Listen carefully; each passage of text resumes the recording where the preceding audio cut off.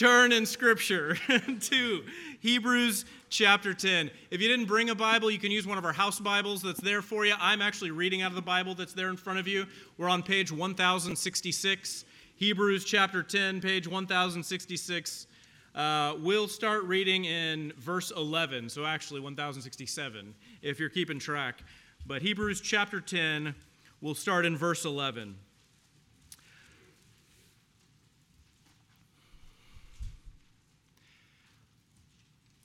My very first trip that I took to Guatemala was with a Happy Feet mission trip. We've done several of these as a church, and many of our congregation members have participated. It's a sweet, wonderful way to do a mission trip. Happy Feet is what it's called. And what we do is we travel to one of these Central American countries. We've done Guatemala, we've done Nicaragua, and we've done Honduras. And we stay in a nice place, a comfortable place in a city. But every day we travel way up into the mountains, into these rural places where there's a lot of poverty. And we take with us hundreds and hundreds of pairs of shoes and socks. And there's a church in each place. We partner with a local church. And they've already gone around to these small villages and communities and let them know what day we were going to arrive at an elementary school or at a certain place so that we could, one by one, wash the feet of each little child there. And then we could...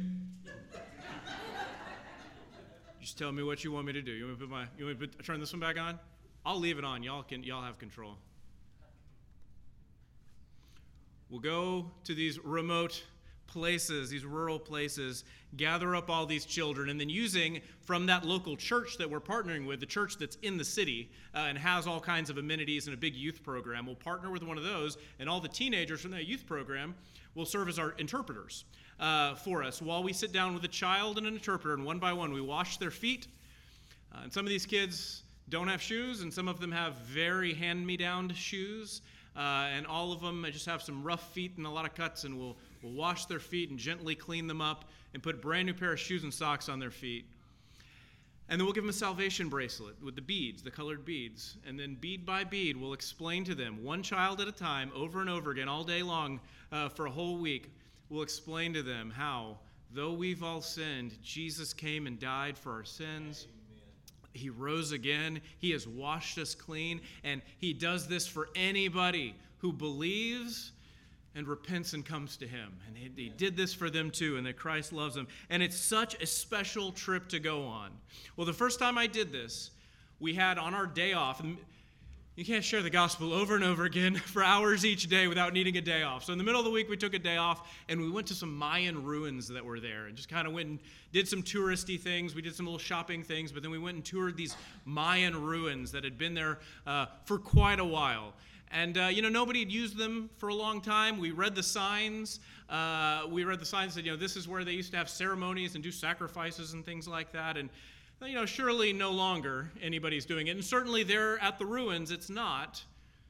But I've always been something of an adventurous person. And so when I see a path, I like to walk down it and figure out what's going on in the woods. And so me and a friend of mine from the church, we went and walked down this little side path. We saw a little stone column over there to the side, so we went into the trees a little bit. And at this stone column, there was a lot of melted candle wax. There were some empty whiskey bottles. It was clear that somebody had been worshiping, even the night before, in the way that they worship those old Mayan gods.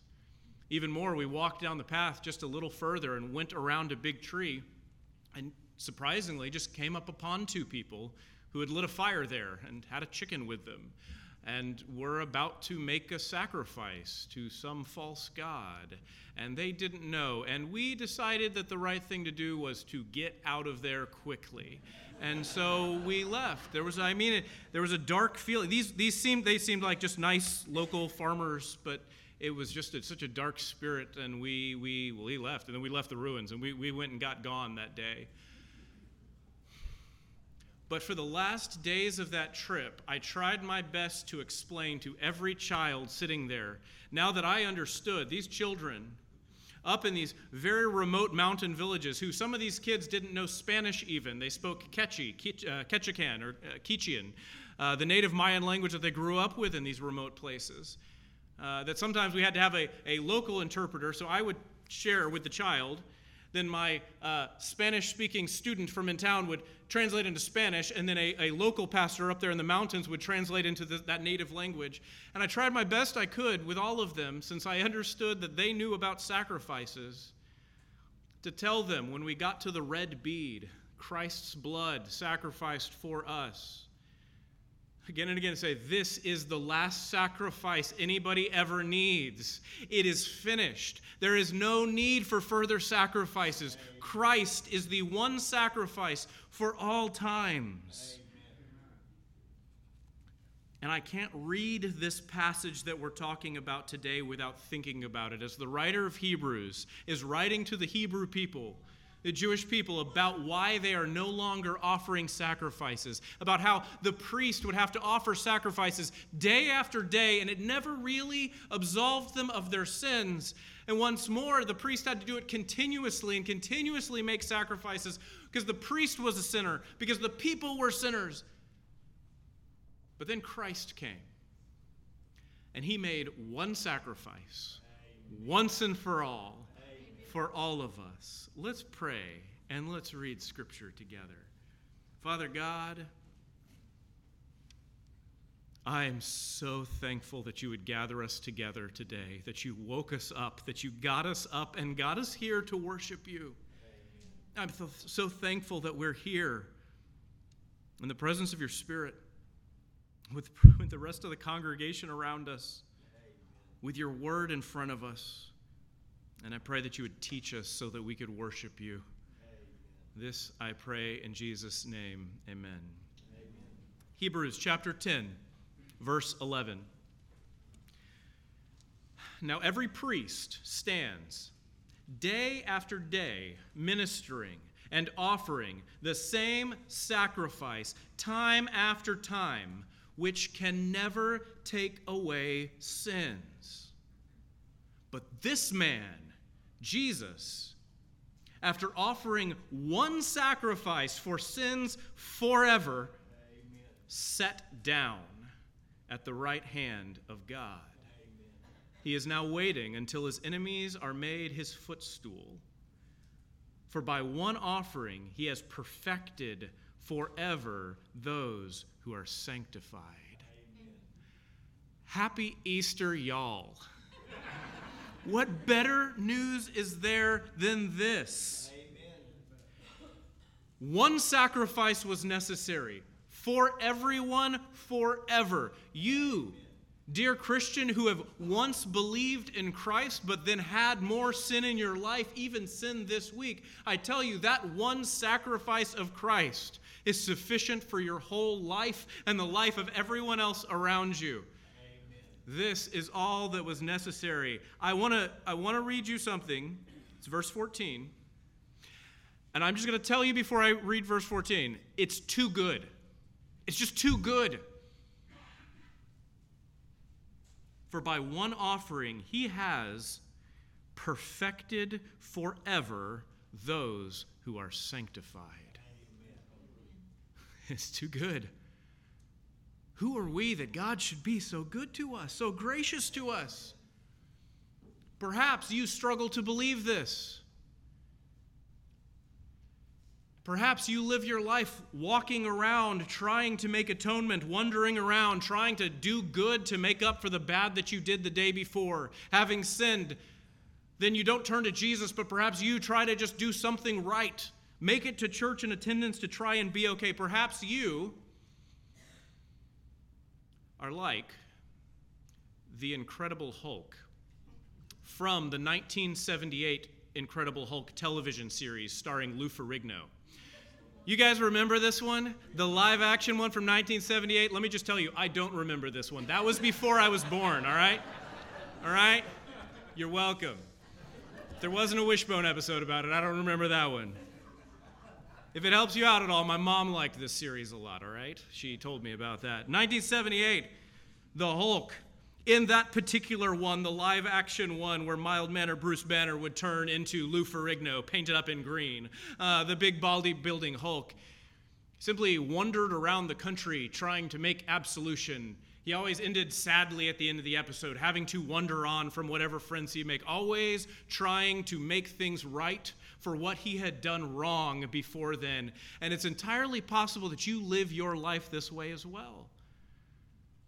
You're just trying to think about what you need to do in order to make right the stuff that you've done wrong before.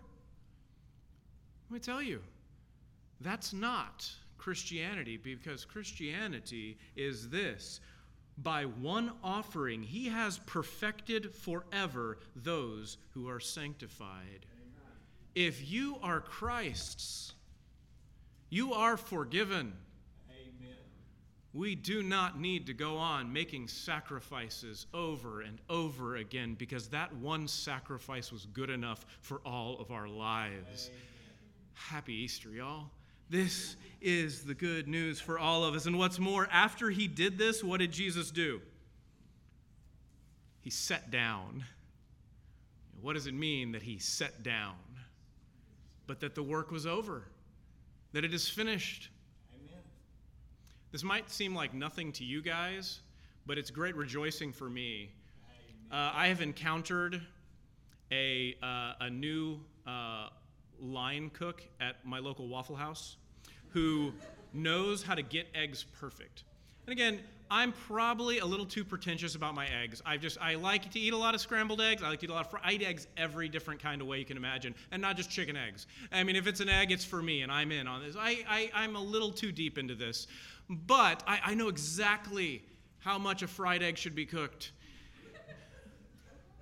The yellow should be all runny. The white needs to be cooked all the way through. I know. Yeah, can I get an amen? Yeah, I know.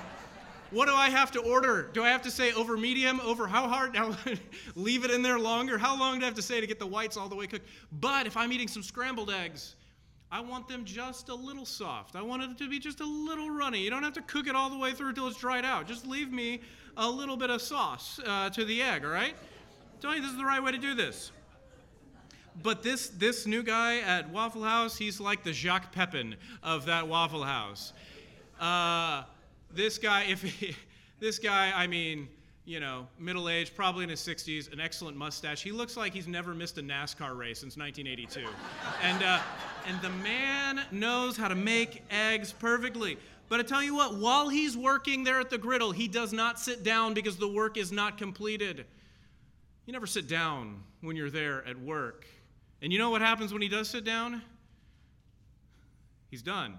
He's finished. You sit down at the end of your shift because it is over with. There are no more eggs to be cooked. You sit down when the work is finished. Let me tell you, Jesus made atonement for our sins, and then he sat down at the right hand of God because it is finished. There is no more sacrifice to be offered. He has done all of it. And so he sat down in glory, and so he is today. Though God, he is with us. As God, he is also sitting on his throne in glory, ruling. Amen. Because there's no more work to be done for our salvation. He has already finished all of it. Do you have trouble believing this still? I've got great news for you. Verse 15. The Holy Spirit also testifies to us about this. For after he says, "This is the covenant I will make with them after those days," the Lord says, "I will put my laws on their hearts. I will write them on their minds. And I will never again remember their sins and their acts of lawlessness." Amen. Now where there is forgiveness of these, there is no longer an offering for sin. Do you have trouble believing that God is as good as he says he is? You ever have trouble believing that God cares about you as much as he says he cares about you? Do you ever have trouble believing that God is as patient as he says he is patient with you? We have Scripture proclaiming this in certain terms, that it is true. But even so, we also have the Holy Spirit. Verse 15, the Holy Spirit also testifies to us about this. For he says, and this is Psalm 40 he's quoting. You might remember it if you were here 2 weeks ago, because he's quoted this several times, the writer of Hebrews, Psalm 40. That in that day I will make a new covenant with them. And the covenant I make in those days, the Lord says, I will put on their hearts, I will write it in their minds. It's no longer on stone tablets. The covenant is made with us. The covenant is made with us because he has given us a new spirit, his own spirit, that testifies within us that Jesus Christ is Lord. The Holy Spirit who is with us now, helping us to believe. We read this morning at the sunrise service from Luke chapter 24, the passage called the Road to Emmaus, where after Jesus' resurrection, there are two disciples and they're going home sad. They left everything to follow Christ, but then he was killed and crucified. So they're just, what do you do? They're going back to their lives. I mean, imagine you left your business, you left your boat and your fishing nets, you left everything to follow Jesus, and they crucified him. What do? They were walking back home sad. They were walking back home arguing over things because they had heard some of the women who were disciples and followed Christ. They had heard them saying that they went and the tomb was empty, and that an angel had told them that he is not here any longer because he is risen. And they didn't know what to make of it, and they didn't know what it meant, and so they were worried. And then Jesus appears to them there on the road. And Jesus arrives. Jesus is disguised, Scripture says, so they don't understand who this is. And Jesus says to them, what are you guys talking about? And they say, who are you? How do you not know about everything that's been going on in Jerusalem? How far away have you been traveling in from that you haven't heard the news? And they say, Jesus of Nazareth, we left everything to follow him, and we thought he was the Messiah, but they crucified him. And then Jesus tells them, starting with Moses, and then the prophets, going through the whole Old Testament, Jesus explains to them from all of it how Jesus Christ our Lord had to come and suffer and die and rise again for our sins. When Jesus disappears from their sight, the disciples say to each other, they realize it was him, and he disappears, and the disciples say to each other, how could we have not known it was him? Weren't our hearts burning inside our chest when we heard him speaking his words? This is the same for us. Christ speaks to them there on the road, and their hearts are set ablaze. Their hearts are on fire to hear the word of the Lord. I tell you, God is still with us doing the same thing.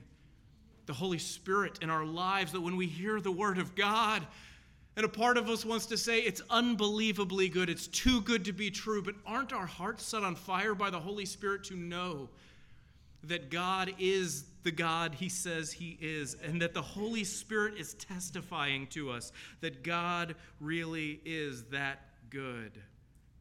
Verse 18. Now, where there is forgiveness of these, that is sin, there is no longer an offering for sin. Amen. It is done. It is finished. One of my favorite hymns to sing about this, though it is more of a Good Friday hymn than an Easter Sunday hymn, is the old William Cooper. There is a fountain filled with blood, Amen, drawn from Emmanuel's vein, and sinners plunged beneath that flood lose all their guilt and stain. Amen. He has done it. There's nothing left for us or need for any of us to do anything else but to trust him and to turn from our sins and believe. We often think of these as separate things, turning from our sins and believing, but they're really not. If you believe, you'll repent. And if you repent, it's because you believe. Amen. So I say, who here today will turn away from their sins? There's no work we can do to make our sins right. There's no atonement we can offer. There's no do right 12-step program for you to get you on the right track and start making amends and better things in their life. Yes, for those who you have hurt in life, you should apologize and go and do what acts of kindness you can. But there's nothing to set us right before God because Christ has already done everything that is needed. All there is for us to do is believe. And if you believe, then believe with your legs and repent. If you believe, then believe with your mouth and turn it back to Christ with all of your life. This is the gospel. This is the good news. This is why we get so excited, and this is why we get done up in bright colors on Easter. This is why any of it, because it's all true. I want to know, how do you celebrate Easter friends? How do you celebrate? How is one supposed to celebrate Easter? I can preach to you the gospel, and week after week, as we've been going through Hebrews 7 and Hebrews 8 and Hebrews 9 and now Hebrews 10, hearing about how Christ is the better temple, Christ is the better high priest, Christ is the better sacrifice, Christ is the better Moses, Christ is the better all of it, his new covenant is better than the old covenant. All there is for us to do is rejoice, but how can we celebrate this news? What can we do? How can we celebrate? How do you celebrate Easter? Well, how do you celebrate any holiday, right? There are other routines and rituals. There are things you do for them. How do you celebrate on Halloween? Candy, lots of it, yes. How about Labor Day? What do you do to celebrate Labor Day? Yard work, clearly. That's what Labor Day is for. It's for some yard work. How do you celebrate the 4th of July? You listen to Lee Greenwood and you blow up a piece of America with some fireworks, right? But you have to be listening to Lee Greenwood to do it right. How do you celebrate Martin Luther King Day? You have to barbecue. This is an important part of this. How do you celebrate Thanksgiving? You go around the table and talk about what you're thankful for, and then you eat like you're a starved pilgrim not going to make it through the winter. That's how you celebrate Thanksgiving. How do we celebrate Easter? Well, I have good news for you. Scripture gives us the answer. Verse 19 marks a turn from the there's nothing else to say after verse 18. Sins are forgiven. Amen. The sacrifice was already made long before we were born. This is how good God is. There's nothing else to say about it except for us to say, what can I do? Lord, what do you want from me? I believe. I'm in. How can I celebrate? What can I do with my life now? There's no offerings or sacrifices of atonement for us to make, so what can we do? The author of Hebrews has us answered here. Verse 19, therefore, brothers and sisters, since we have boldness to enter the sanctuary through the blood of Jesus, he has inaugurated for us a new and living way through the curtain, that is, through his flesh. And since we have a great high priest over the house of God, let us draw near with a true heart, in full assurance of faith, with our hearts sprinkled clean from an evil conscience, and our bodies washed in pure water. Amen. Let us hold on to the confession of our hope without wavering, since he who promised is faithful.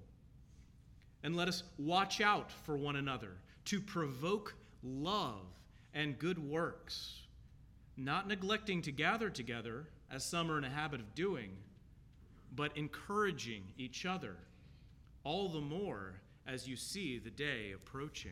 Amen. How do you celebrate Easter? This is how you celebrate Easter. How do you celebrate the resurrection of Jesus Christ our Lord? It is printed right here with us. What is the first thing that we do? Go to Christ with confidence. Amen. Go to Christ boldly, the passage says. Therefore, brothers and sisters, since we have the boldness to enter the sanctuary through the blood of Christ, let us do it.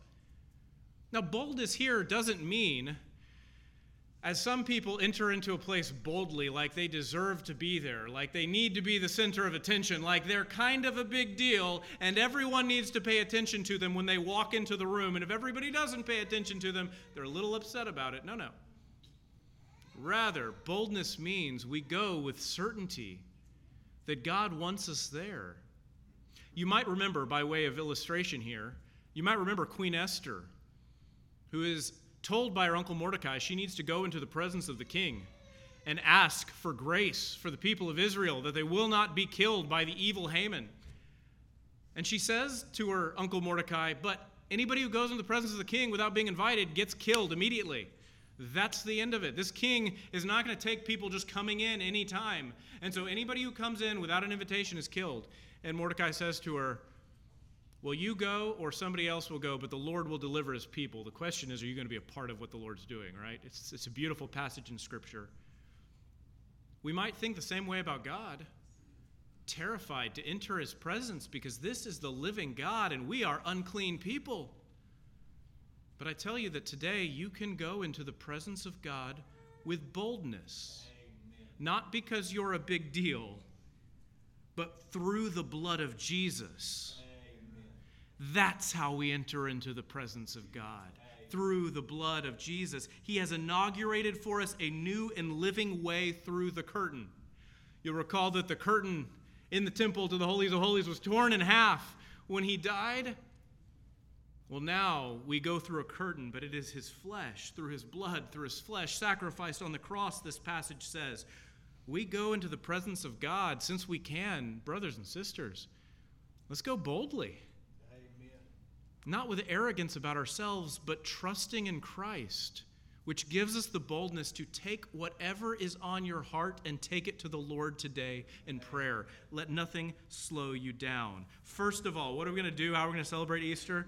Let us go to Christ with confidence, with all that we need. Second, hold fast to your confession. So verse 23, let us hold on to the confession of our hope without wavering, since he who promised is faithful.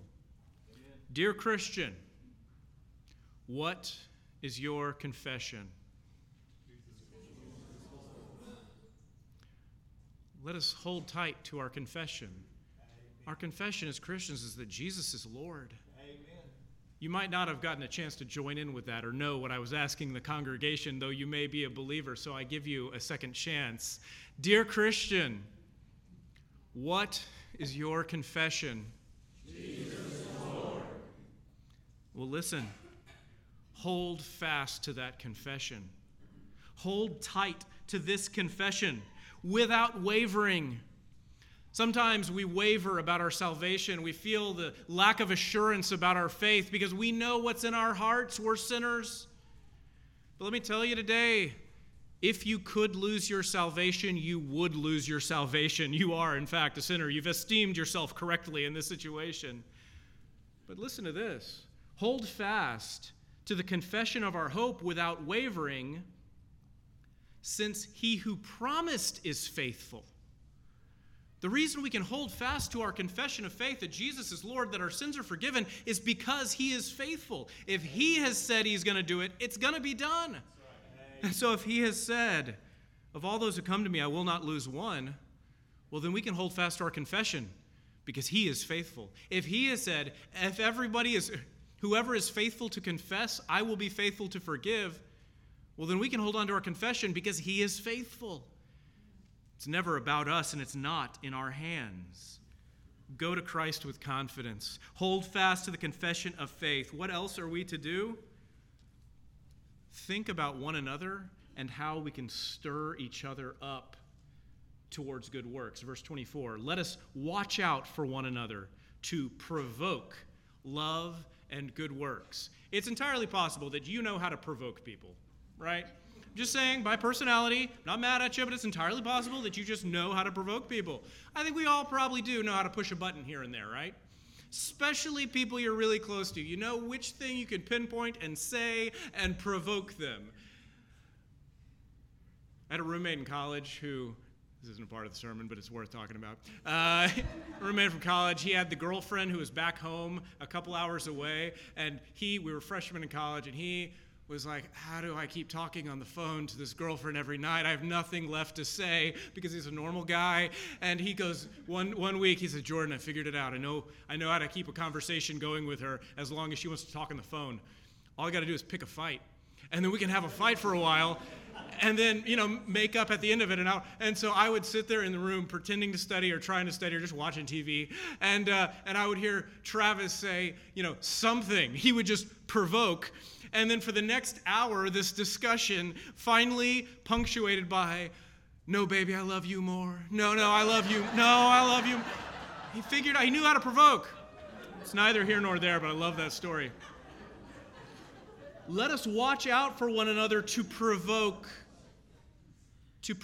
love and good works. Dear Christian, now you who know how to provoke something, how to evoke an emotion, here's your job. Here's how you celebrate Easter and the resurrection of Christ. Look for how to stir up each other or to provoke each other towards love and good works. How to say, come on, friend, let's do it. How to say, hey, I want you to try something with me. Hey, let's go do this together. You know what it's like, perhaps by way of analogy, to provoke somebody else to work out more? You know what it's like to say, hey, I think I'm going to go try walking, jogging a 5K. We're going to go do this 5K together. You want to do it? Let's stir each other up towards good health, which is always a great thing to do, by all means. You know how to stir people up towards, in that way, yes?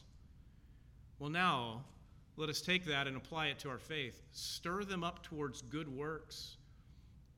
Hey, I'm going to worship the Lord. You want to come with me? Come on, let's just go. Let's see what happens. Hey, I'm going to go watch this Christian movie together. We're going to go try. Let's just try. Come do it with me. Hey, you know what? I've never been to Sunday school before, but I'm going to go to Sunday school this week. Do you want to come? Let's go. Let us now, we who know how to provoke, let us provoke each other up, stir each other up to good works, to joy, and provoke each other to love more and more. You know, this is part of parenting. This is a lot of what parenting is for those of you who are raising kids or grandkids, or even just a part of this going on.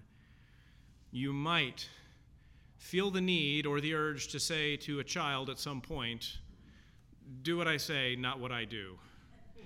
Because you know this child has watched you do what is wrong. This is, as you already knew, not good parenting.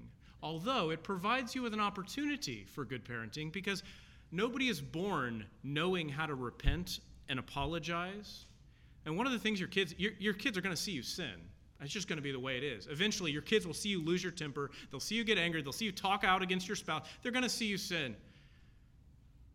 Use it as an opportunity to let them see you apologize and repent. Let them learn from you how to say, sorry, I was wrong. I'm going to work to not speak out of anger again. I'm sorry, that was not the fruit of the Spirit, self-control, and that was not the fruit of the Spirit. It's all repent. But then all the more, recognize that in all the good that you do as parents, you are to be stirring up your children to good works and to love. Let them see you love your spouse so that they can know what joy it is to love your spouse. Let them see you stay faithful year after year through all kinds of hardships so that they can know that's what the good life is. Let them be stirred up by your example to what good looks like. Let them be stirred up, not simply because you dutifully came to church, but let them be stirred up to see you joyfully worshiping with the congregation. Let your life be an example for them that stirs them up, so that when they get out there into the world and life and start living wrong or straying slightly from the path of Christ, perhaps just like the prodigal son, they will come to their senses and say, what am I doing? I've seen better. I know better. And let your example be something that stirs them up to love and good works, to repentance and to trusting Christ. How do we celebrate the resurrection? Go to Christ with confidence. Hold on to your confession of faith. Consider how you can stir up or provoke other people to good works and to love. Next, he says this, verse 25, do not neglect to meet together, as some are in the habit of doing. You simply can't go it alone. I am not here if you are one who's in seasons of life and because of hardships or difficulties, one way or another, whether it's a parenting thing or a schedule for the family or COVID or whatever else that you neglected to meet for a while. I'm not here to send you on a guilt trip today. I'm here to help you to trust that Christ loves you as much as he says he does, and he's rejoicing to see you, putting your trust into him. But let me just say, from here on forward, don't neglect to meet together. You can't go it alone. Not only do you need to stir up others to good work and to love, but you yourself need to be stirred up and encouraged. And since you need to be stirred up and encouraged towards Christ, you must be around the other Christians worshiping the Lord. You will find, you already know, we all know, you miss a Sunday, you miss 2 Sundays, that ended up being 3 Sundays, ended up being a whole season of life. It was a year or more. And you know what your life is like and how it affects your heart, do you not? Let's not neglect to meet together, both so that we can obey Christ in stirring up other people, but also so that we can receive the benefit of being stirred to good works by each other. Whatever thing you need in order to make a connection and be active at church, do it. Come, join a Sunday school class. By all means, they're an excellent source of getting connected to people. Come, volunteer, sign up if you're a member to hold a baby. We got babies, they need to be held. Come and hold a baby. I love holding babies, it's the best. Come, join the choir. There's a few more seats for you. There's no tryout, just get in the choir. Be missed, find a way to get connected and active. Come be a greeter. All you have to do is be able to hand a bulletin and smile and say, welcome, we're so glad you're here. Welcome home. Find a way to engage yourself so we do not neglect to meet together. And finally, encourage each other all the more as you see the day approaching. Christ will return at the right time and set right all that is wrong. Amen. This is our great hope. None of us know when that day will be, but as you understand time, it's always a day closer. Amen. We are headed towards him as he is headed towards us. Amen. And so all the more, don't let this season of life be one where you stray from him, but all the more encourage each other to follow him as you see the day growing near. We've had plenty of our people in our congregation who are suffering, who are struggling with various health issues. Run into plenty of people at all ages, tragically and unfortunately, who are struggling over serious health issues or having serious surgeries. And they need encouragement. They need essentially the spirit finger tunnel. You know, this one where you make the tunnel between two people so they can walk in and be excited. They need the encouragement. And the encouragement is this: you can do it. Hold on to trusting Christ. The encouragement for them is to endure till the end. Come on, friend, I know it's hard, but you can do this. You can trust Christ till the very end. No matter how this illness is going to end, no matter what happens, no matter the outcome, we got this. We can do it together. I'll help you when you need it, but you can endure till the end. Plenty of our friends have done it before us. As the day comes near, amidst suffering, amidst good times, let us encourage one another to hold on to our confession of faith that Jesus Christ is Lord. Let us be the ones to go to each other and say, you got this. The Holy Spirit's got you, so just hold on to trusting him no matter what. Does it hurt? I'm going to pray that God would ease your pain, that God would work a miracle, that God would heal, because he loves to do this. But even if he doesn't, hold on, because you're either going to be healed now or you're going to be healed then when he returns. So hold on until the very end. How do you celebrate Easter? Go to Christ today with the boldness of a person who believes he has forgiven you like he says he has. Hold on to your confession of faith that Jesus Christ is Lord, because I'm telling you, the one who has promised it is faithful to keep it. Consider one another, provoke each other, stir each other up, but towards love and towards good works. Do not neglect to meet together. And let us encourage each other. And let us encourage each other and encourage each other all the more as we see the day draw near. And let us do this because he who has promised is faithful. Let us do this because Jesus is not dead. He is risen. Amen. Father God, I thank you that you are so kind and gracious to us. I thank you that you are so patient to us. I thank you that it is all true. And so I pray that you would stir us up all the more to trust you.